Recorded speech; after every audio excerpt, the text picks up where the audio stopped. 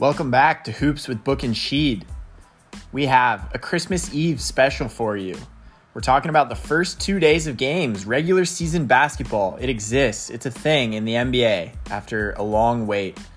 Well, not so long of a wait. We only had to wait 2 months for it to come back. But anyways, here we are. We talk about all the nationally televised games from the last 2 days, including, the Lakers, the Nets, the Mavs, etc.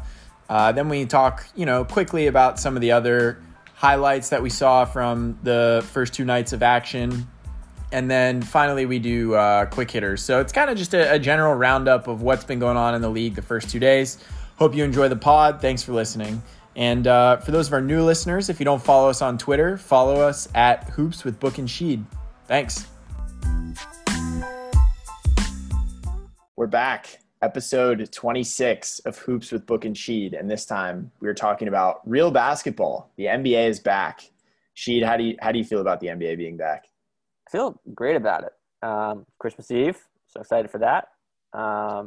And this is our first regular season NBA podcast, so I'm excited about that too. Yeah, it might be something to get used to. Like I feel like we found our niche in the playoffs when we would talk about the Lakers pick and roll coverage and the Heat's dribble handoffs. But now we're gonna have tens, if not hundreds, of games a week to talk about. So we'll have to figure out the best way to present content to the people. So for those who are listening, thanks for working through this with us. Yeah, I think probably what's going to happen is we're going to sort of go longer on a few games in a given week or a few days or whatever, and then just give quick thoughts on whatever sparked our interest from either the games we watched or the box scores and all that. So yeah, should be good. For sure. The way that we've laid out this pod is we're going to talk through some overall storylines from the first 2 days, then go a little deeper on a couple games, basically the ones that were nationally televised. Then just do some kind of quick thoughts on other games. And then we carried over our quick hitters categories from the playoffs. And then we're going to do a special segment at the end where we had a listener question about what are the best contracts in the NBA, best value contracts. So we'll go through that as well. But without any further ado, should we get started? Overall storylines. So I feel like the biggest thing that I noticed was that guys look out of shape. Luka looked like he was carrying some extra weight. CP3 looked like he was carrying some extra weight. James Harden, obviously, for those that saw the picture from the preseason game, looks a little hefty. I think the lack of they started the season so fast that I guess guys just didn't have as much time to get in shape. Not as much time to play themselves into shape, a la Sheed. Yeah. It's interesting. I think it depends on the guy too, because I think Jokic looked good. He looked skinny and was dominant. We'll talk about that some too. But I feel like it really depends on what kind of guy it is. Because again, for Jokic, it was probably good for him that he didn't have a long off season because that's when he just gets fat. And so it gave him less time to get fat. He didn't get to go. He probably was in Denver the whole time or whatever. But for other guys who like to put on weight and then lose weight again, before the season starts, I think it's tougher. I don't know. Harden's thing might be more of a, teenage kid acting out against his parents more than anything else. But that's a fantastic metaphor. People definitely will take some time to get into shape. Yeah, I guess that's the other overall storyline is we have already had. I think it'll take some time. We have already had our first COVID disruption. The Houston Rockets They had fewer than 8 players because of positive tests, and so that game got canceled. I don't really want to talk about all the James Harden tomfoolery because that would feel like this being a gossiping session. But any quick thoughts on the Rockets game getting canceled? Yeah, I think it's interesting. I don't really know what's going to happen moving forward in terms of that game being postponed versus forfeited. The reason why it was postponed wasn't because of Harden. He's not the one who tested positive like someone else did. And it didn't seem like that person had broken any rules for sure. We don't know, I guess. It was Kenyon Martin Jr. So really? That makes you feel old.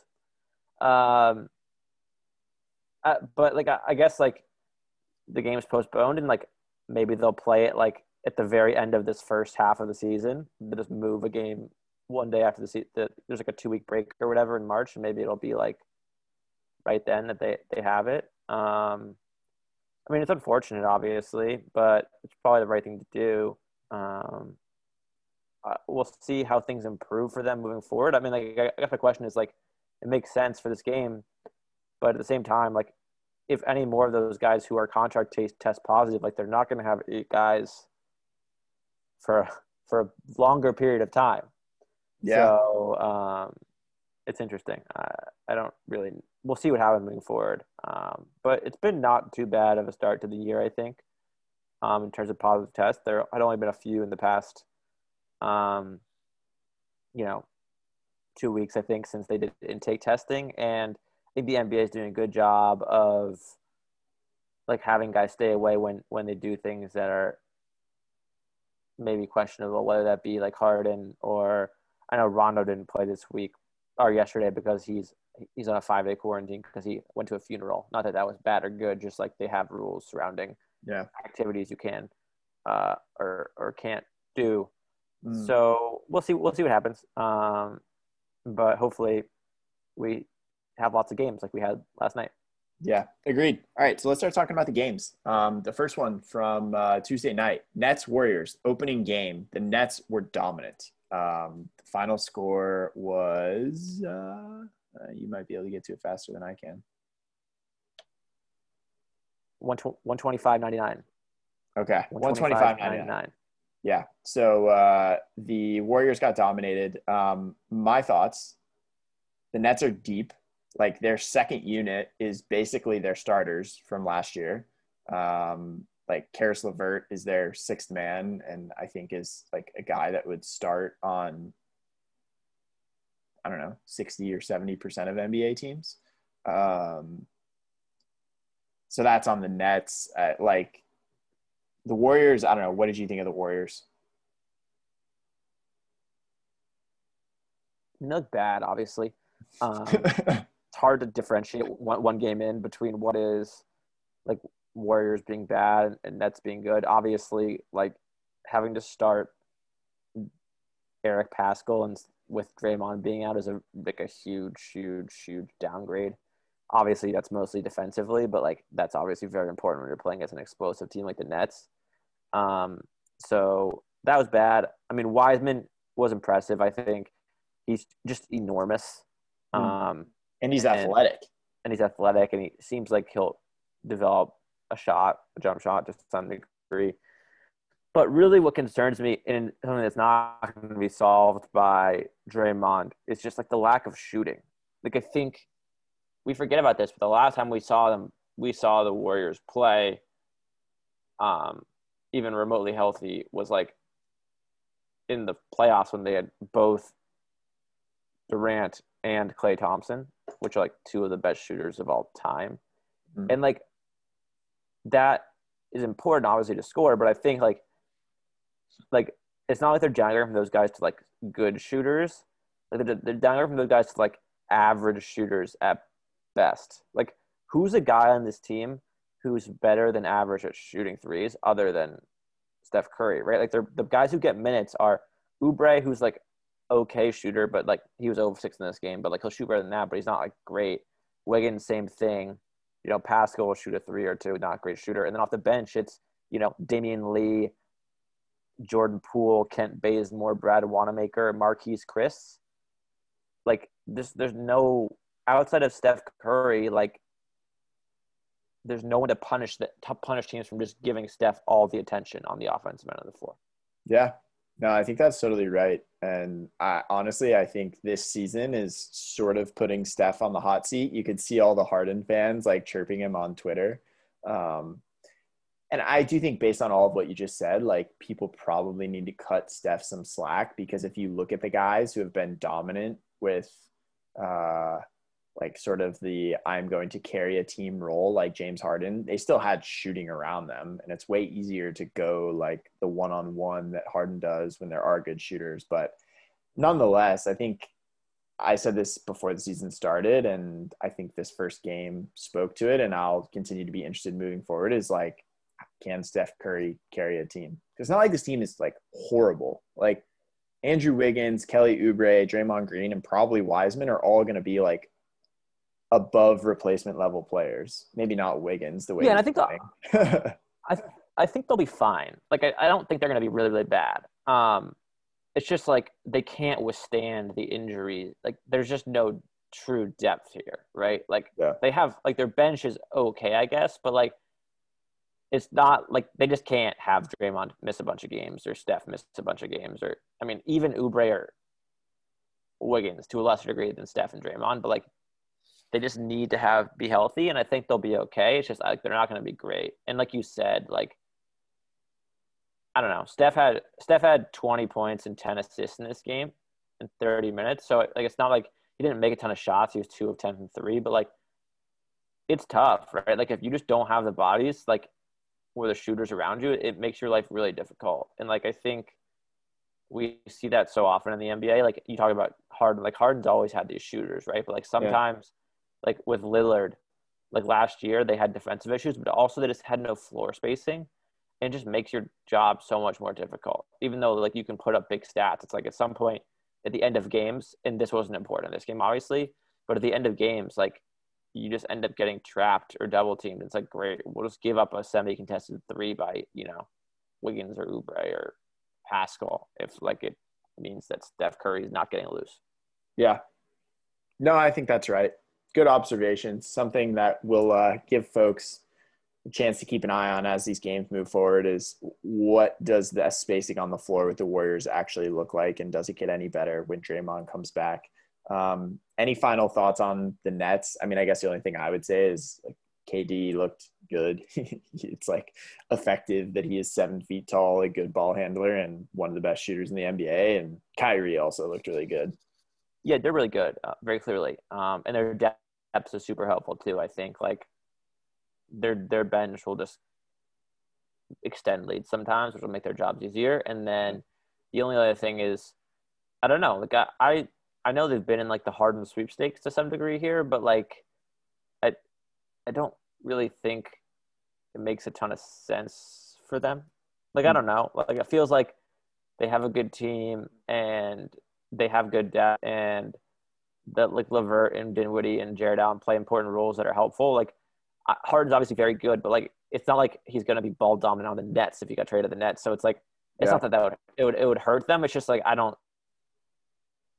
In terms of the upside downside, I think there's probably slightly more downside just because not because of like Harden the player, because of like Harden like the man.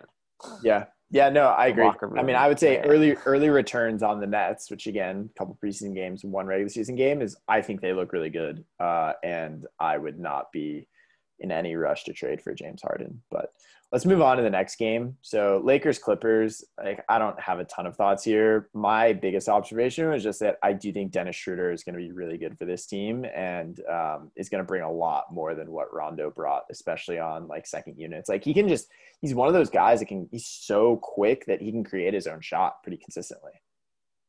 Yeah, agree with that. Also think that Gasol still did not look good, so that could be a concern a little bit for the Lakers.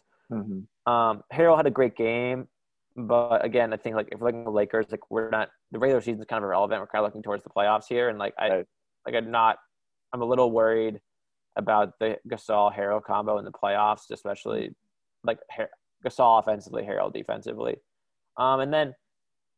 For the Clippers, I think, like you said, like it's a lot of the same, right? I mean, like I guess Kennard played, but like he played a very similar role to what Shamet would have played for them, and I thought Leonard and George were good, and Serge Ibaka looked good. Speaking of the playoffs, like I don't know if Serge Ibaka is going to make a huge impact in the regular season, but he's the type of guy who I do think like looking forward to the playoffs. Can stretch the floor, protect the rim, and will be the perfect 5 to have out there in crunch time.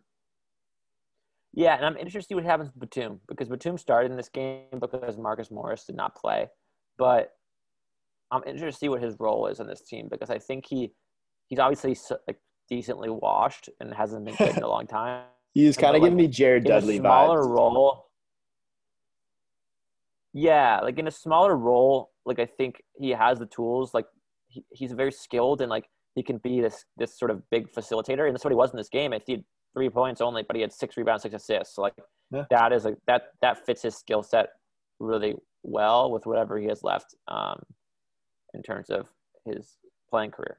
So I think they looked good, and you know Paul George made shots, which he did not make in the bubble, which is always a helpful thing. So we'll see what happens. I mean, again, with the Clippers, similar to Lakers, it's like I kind of think we expect them to be very good in the regular season. It's just like how do they overcome their playoff issues from last year? Yeah. So we'll see what happens.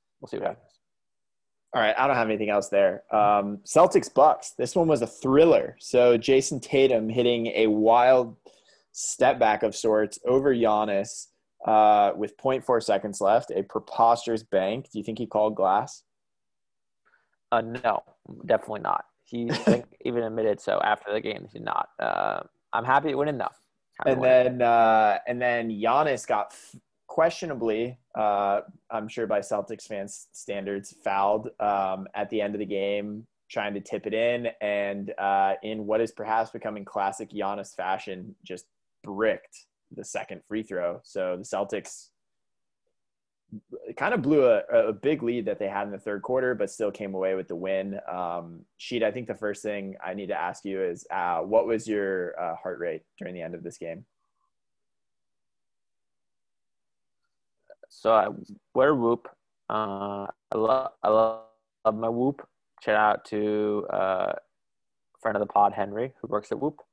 And so my Whoop measured my heart rate throughout the day. And end of the game, I was 153 beats per minute, which is really fast. It kind of felt like my heart was beating through my chest. And yeah, so that was that. How does that compare to the playoffs? Very stressful first game. Just as high. Really? Just as high. Didn't you get up to 160 in the playoffs? I think maybe once. I think it depends on the game. Like the very few games, like it has to be super close, super late for my heart rate to get super high. Like so, like this was a game where like we were taking a shot, like the Celtics were taking a shot to try to like win the game. So that was like why I think it was so high. Yeah, the Giannis free throw thing is weird because he like really pured the first one and then missed the second one like well short. Mm-hmm. Like was closer to being an air ball than a made free throw. Correct. So that was weird.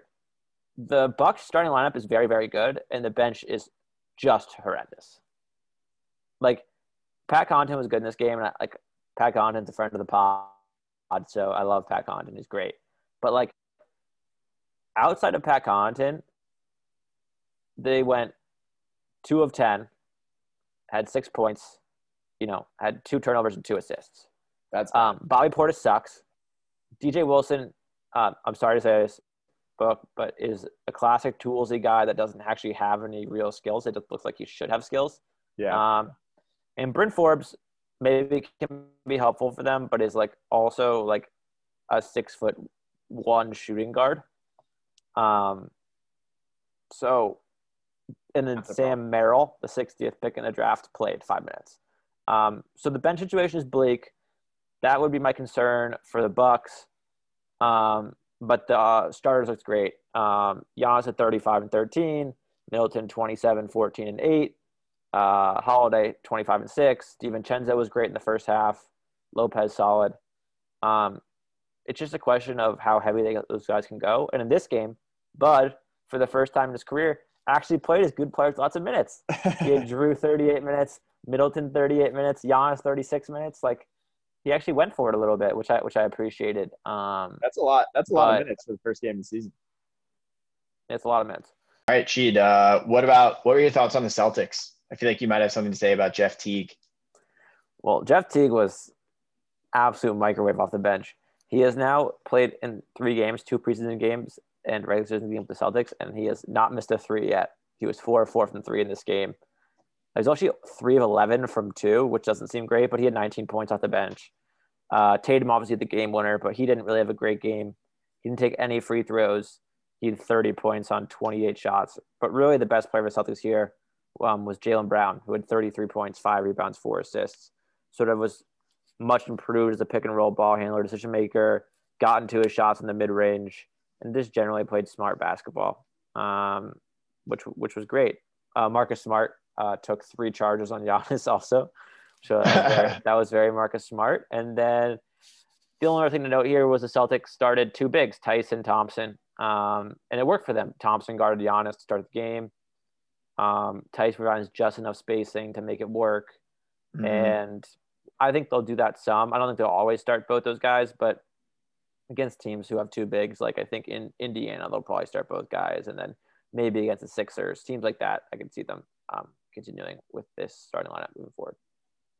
Yeah, Tristan Thompson is one of those guys that I feel like I'm going to irrationally like because he just does all the little things. And I feel like if you're a team playing against Tristan Thompson, you hate him because he's just like, he gets offensive rebounds. He like makes those like little 6-foot hook shots that you're like, that should never go in. Sets good screens. I think Tristan Thompson is going to be a very good player for the Celtics and will allow them to not have to play Tice down the stretch all the time. Yeah, I agree with that. Tice put down a stretch here in this game, but I think that was mostly because Thompson had hit his minutes limit coming off of a hamstring injury.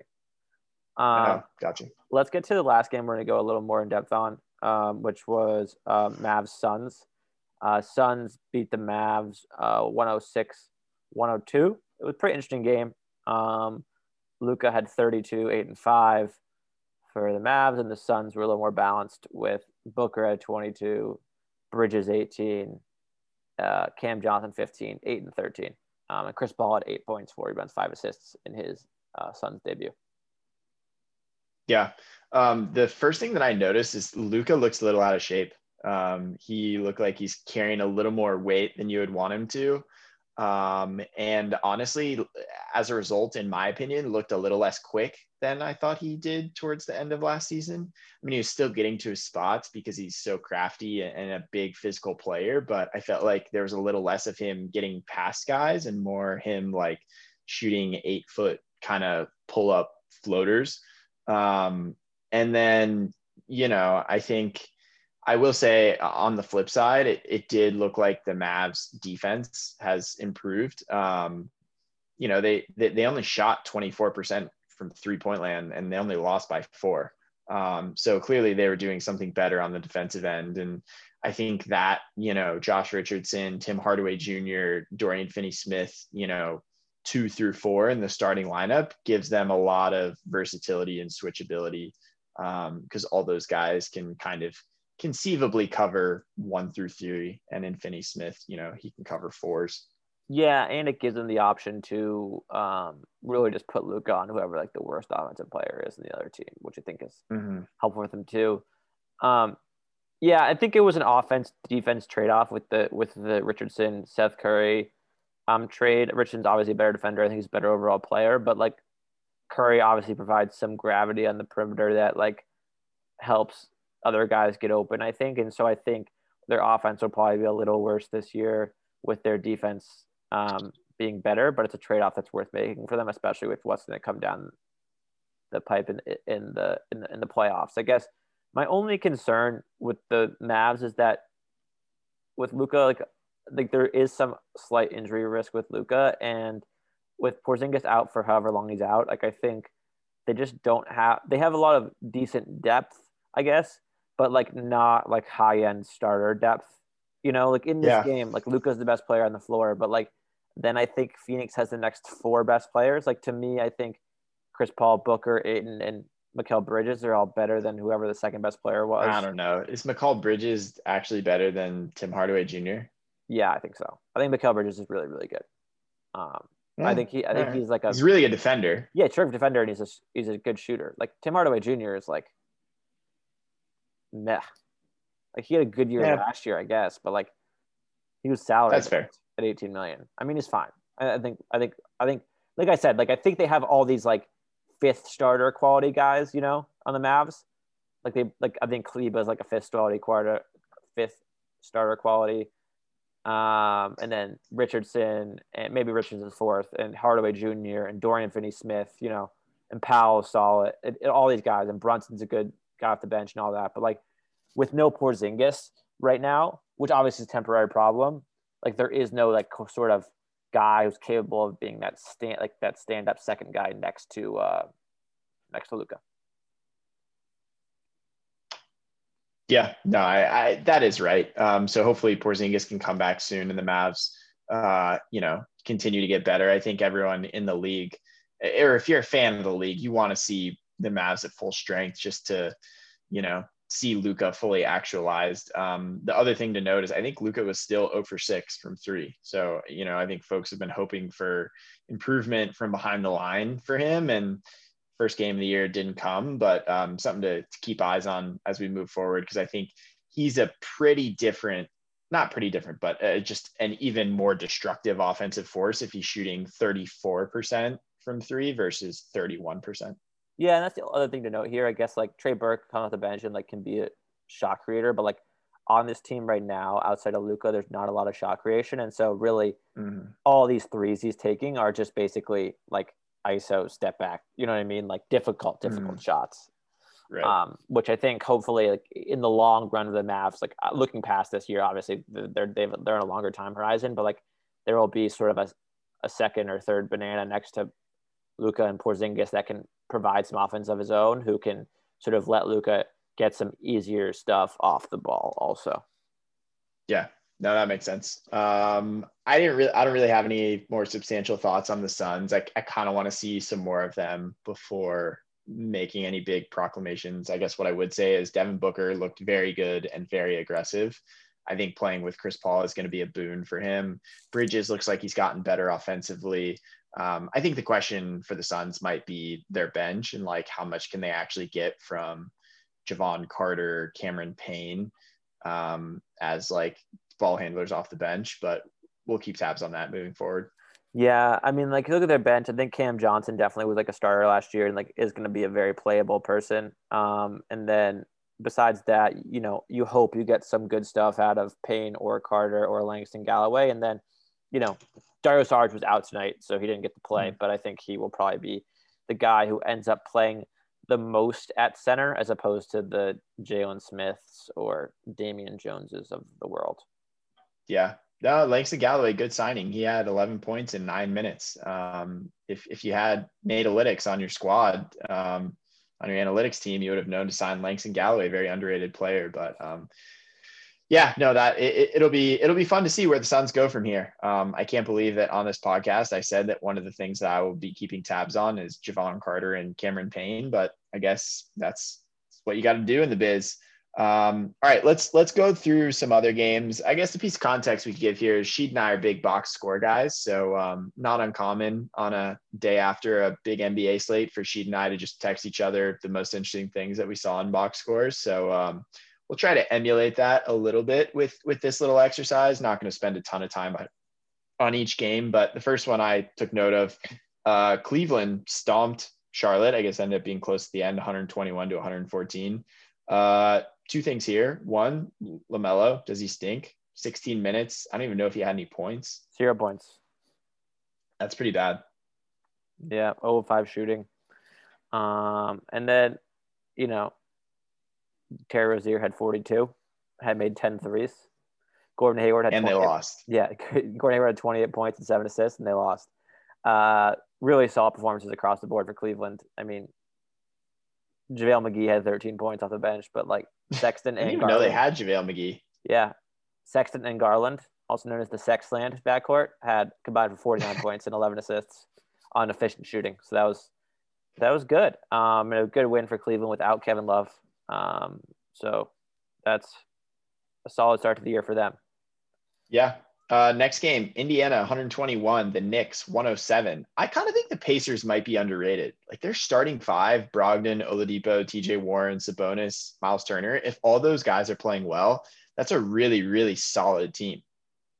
Yeah, I think it is. And they have the Holiday brothers off the bench with McDermott and TJ McConnell. It's just a team that's just has a lot of continuity from last year too, which I think will really help them. I mean, like they have a 9-man rotation right now, and all 9 of those guys were on their team last year. So I think they have a new coach, but like I think they sort of know what they're trying to accomplish, and that's extremely helpful in a year like this with such a small preseason. RJ Barrett had a really nice day.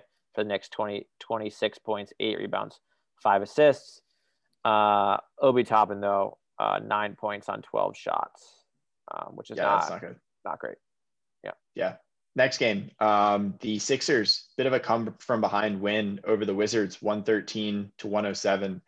A couple of thoughts I had here. One, Joel Embiid had a very good game. I think the lineup where they surrounded him with a bunch of shooting was when, the Wizards couldn't sag off and double, and he kind of went to work there.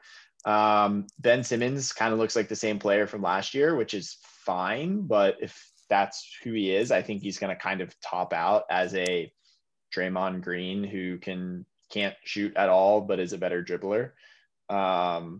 And then the other thing I would say about the Sixers is Shake Milton looks pretty good. Had one of our listeners, Journey 10, telling me that he's Lou Williams but can play defense. So we'll see if that comes to full fruition. But 19 points plus 33. Yeah, Shake Milton looked really good. Tobias Harris was really bad for the Sixers, was one thing I wanted to note. And then Matisse Thybulle basically did not play. He played like 12 seconds at the end of the game for defensive purposes, but was not in Doc Rivers' rotation. For the Wizards, I think they'll be pretty solid. I was pretty impressed by the Beal Westbrook backcourt was obviously very good, and then I really like what Avdia did and Thomas Bryant looked pretty good, and then Bertans obviously coming off the bench as a shooter is extremely helpful. So I think while they lost this game and kind of blew it down the stretch in the fourth quarter, I think there are good things ahead for the Wizards, who I expect to be, the 8 or 9 seed in the East. Yeah, I'm not a betting man, but I have made one exception to bet the Wizards over. For those who listen to our over-under pod, I was flabbergasted by their number. So me and a few other friends bet the Wizards over. So I will be a quasi Washington Wizards fan this year, even though it's a very minuscule amount of money. Next game that I just have to say something about because I'm a bit of a basketball masochist. Minnesota beat the Pistons 111-101. Pistons led basically the whole game and then blew it, which is perhaps a bit of a congratulations because we're probably should be trying to tank. It's their roster is such a weird combination of like veterans who are like pretty topped out / perhaps on the decline, and then a lot of young guys who I want to see play, but they didn't play that much. So in terms of veterans, I thought Derrick Rose looked good. I actually thought Plumlee looked pretty good. I mean, he's not going to be like a really good player, but solid. I think people are kind of being a little mean about the $8 million he's getting paid. Blake Griffin looked bad. He cannot move. And Jeremy Grant did not thrive in a larger role, but I need them to free Sekou and play him more than 18 minutes. Yeah. I mean, I have zero thoughts on this game. It was pretty gross. I watched like the last 3 minutes of it, and I did not enjoy my experience, I would say. So there's that. Absolutely savage. Last game, talk about Sacramento 124, Denver 122 in overtime. A wild game. Jokic was unbelievable. Jamal Murray was horrible. And I think, Sacramento got a bunch of solid performances across the board. And De'Aaron Fox made an unbelievable block that led to a game-tying basket. And then Harrison Barnes got a steal and got blocked going for a dunk. And then tip in by Buddy Hield at the buzzer to give the Kings their 124-122 overtime win. Yeah, I didn't watch any of this game, so I can't really speak about it other than seeing it's pretty cool that Jokic had a preposterous triple-double. And it'll be interesting if the Kings win a bunch of games. Yeah, I mean, I think they'll be fine. I mean, I don't think they'll be great or anything. They're not going to make the playoffs, but they're an entertaining team. De'Aaron Fox is fun. Buddy Hield can get hot. Bagley is just kind of depressing to watch, though. It's pretty sad for them when Luka does pick the next pick. But yeah, maybe the one other game that I would note is that the Jazz beat the Trailblazers 120-100, and KOC is already talking trash about how bad the Trailblazers defense is going to be. Yeah. All right, let's move on to quick hitters. So we only have a couple today, but the first one is ninth man player of the day. Who'd you have here, Sheed? Two things here. First thing, actually, I do want to give props to a Piston. Josh Jackson had a very nice game. Had 19 points on the bench. I would like to see him succeed. He was the top 4 pick in the NBA draft, picked right after Jason Tatum, and has had a very rough start to his career. But there is some talent there, and I think he should be an NBA player. And then the other guy, or I have the entire San Antonio Spurs bench, which is not even talked about yet, but they had a really nice win over Memphis, and their eclectic 4-man crew off the bench was really strong. All plus double digits, and Who are those guys? yeah. Sorry, I'm just gonna pull up the box score right now. Come on, Sheed, you should know this by heart. It is Jakob Pertl, Patty Mills, Devin Vassell, the rookie, and Rudy Gay. And they were all plus 13 or plus 14. Gay had 10.7 rebounds. Patty Mills had 13, 2 and 2, and Pertl had 4.7 rebounds. But they all played well, as did the entire San Antonio Spurs team, I guess, because they scored 131 points. And everyone in the starting lineup had at least 16 points. So good for those guys. They had a nice win over Memphis last night.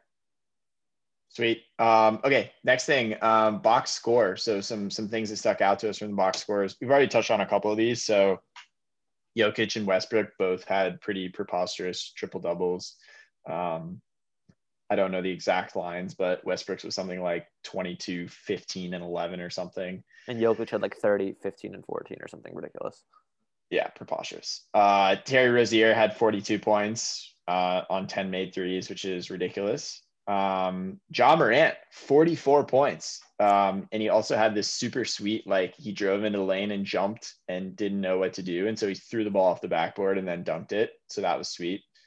And then Enes Kanter, I threw this one in for you if you want to talk about Enes. Yeah, this is classic Enes Kanter. Enes Kanter was 7 of 7 from the field, had 14 points, 8 rebounds, and was a minus 10 because he just probably was a horrendous defensive player. I'm glad the Enes Kanter experience has been replaced with the Tristan Thompson experience in my life as a Celtics fan. Yeah, the other funny replaced experience that you texted us about was when Gordon Hayward broke his finger a couple days ago. You just sent us a text that said, "I'm glad this is not my problem anymore," which gave me a good chuckle. And he did not get hurt in the first game of the year, back of his broken finger, but Cody Zeller broke his hand. So he just transferred it to another player in his team. Yeah, free Bismack Biyombo. All right, a couple non-sports related thoughts. I don't know if you had anything here, but I had a couple. The first is that Montrezl Harrell has preposterously long shorts. I don't know why, but they like go down to the middle of his calves and kind of rattles me. Juan Toscano, formerly Juan Toscano Anderson, it appears he has dropped the Anderson from his name on the back of his jersey. He just has Toscano now. Probably too long. It probably would have been like it's probably too small to read. He probably wanted them to be able to read part of it, so he just went Juan Toscano. Disrespect to the Anderson family.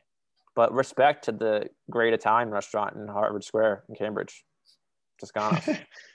I thought that name sounded familiar. And then the last thing is Joe Harris just looks preposterous. He has like this long floppy hair and a headband. And I said this on Twitter. He kind of looks like the guy at the YMCA who just like tries way too hard. Like he'll like make a contested layup and then like pressure the guy who gets the ball out under the basket. Like as he brings it up the court, and then probably like goes home and tells his parents about how well he played at the YMCA. I don't know if you have any thoughts on Joe Harris's current look. Yeah, he's grown it out. I kind of like it actually. And that also reminded me of the one point I want to make, which I really wish the NBA would let people wear. Like it must have been 2 seasons ago now, where guys could wear like kind of like the tie behind headband. You know what I'm talking about? Like sort of like the ninja headband. And I was watching Drew Holiday yesterday, and I was like, him and Jimmy Butler were the 2 guys who really brought it to the NBA. And I think it would be a great look for Joe Harris right now. It'd be very like Roger Federer-esque. For Harris, you're right. He does have some Federer vibes. Who do you think is more athletic, Roger Federer or Joe Harris? I think Roger Federer is probably like Roger Federer's old now, I guess. Like I think prime athlete Roger Federer, like all in, is probably a better athlete than Joe Harris is. You think prime Roger Federer could run a faster 40 than Joe Harris?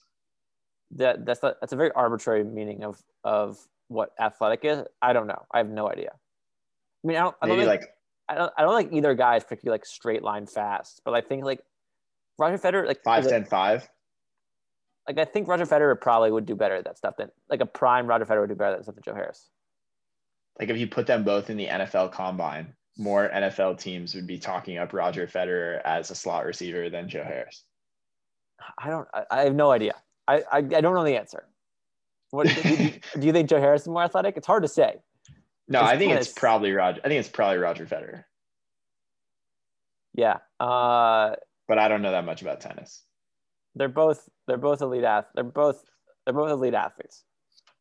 Yeah, I mean, Joe Harris got paid. They're the greatest tennis player of all time, and someone who's making $18 million a year in the NBA. So they're decent athletes. Yeah. Speaking of getting paid, the last thing we want to talk about on this pod, it's a combination of a listener question / embrace debate. So had Sixers fan Journey 10 send me a text saying Shake Milton is on the best NBA contract, or on the best value contract in the NBA, which I think he got from the rights to Ricky Sanchez. But what are your thoughts on Shake Milton having what Journey 10 says is the best contract in the NBA? I think he might be on like the best like long-term contract. Like I think he's under contract for this year and next year, and maybe there's one more year. I'm not sure, but like I think for the length of his contract, maybe it's like $1.5 million a year for those who don't know. I guess we're probably excluding Shake Milton's contract value off the top of their head. We're probably excluding like true rookie contracts, I guess. Yeah. Like this is kind of a rookie contract, but kind of not. So I understand why we're doing it that way. Like obviously, like Zion's on a pretty good contract too, and like John Morant's on a great contract. Yeah. But like the other guys we thought of, like Duncan Robinson is making $1 million just this year. So that's great, but obviously he's not under contract after this year. So when someone's paying him, friend of the pod someone's paying the friend of the pod $15 or $18 million a year next year. That'll be less of a great contract, but it also will be maybe he'll sponsor a segment on the podcast for us. Yeah, maybe. All the rest of the guys I listed are like your classic, like $8 to $12 million deals, and it's like, okay, good. You'd rather have that than Markelle Fultz on a $17 million deal, like Lou Will for 8, Royce O'Neal for 9, Josh Richardson for 10, TJ Warren for 12, Marcus Smart for 12.5 or 13. So yeah, I mean, I couldn't off the top of my head think of any guys who are better than that Duncan and Shake 1 to 1.5.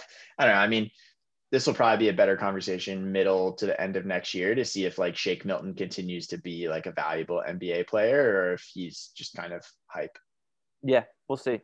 But a good listener suggestion. Yeah. All right. That's all we have for this podcast. There's a lot of great NBA games on Christmas, which I'm sure we'll talk about at some point. We don't know exactly when we'll record next, but it'll be sometime in the next week, recapping many more NBA games. And we love the NBA. Yeah. Last two things I'll say. One is if you have any recommendations for how you want us to go about talking about the regular season games, more than open to that.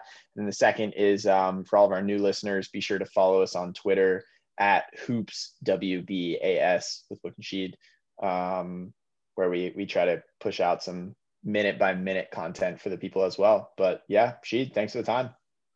It was a pleasure. Have a good one, Book. See ya. See ya.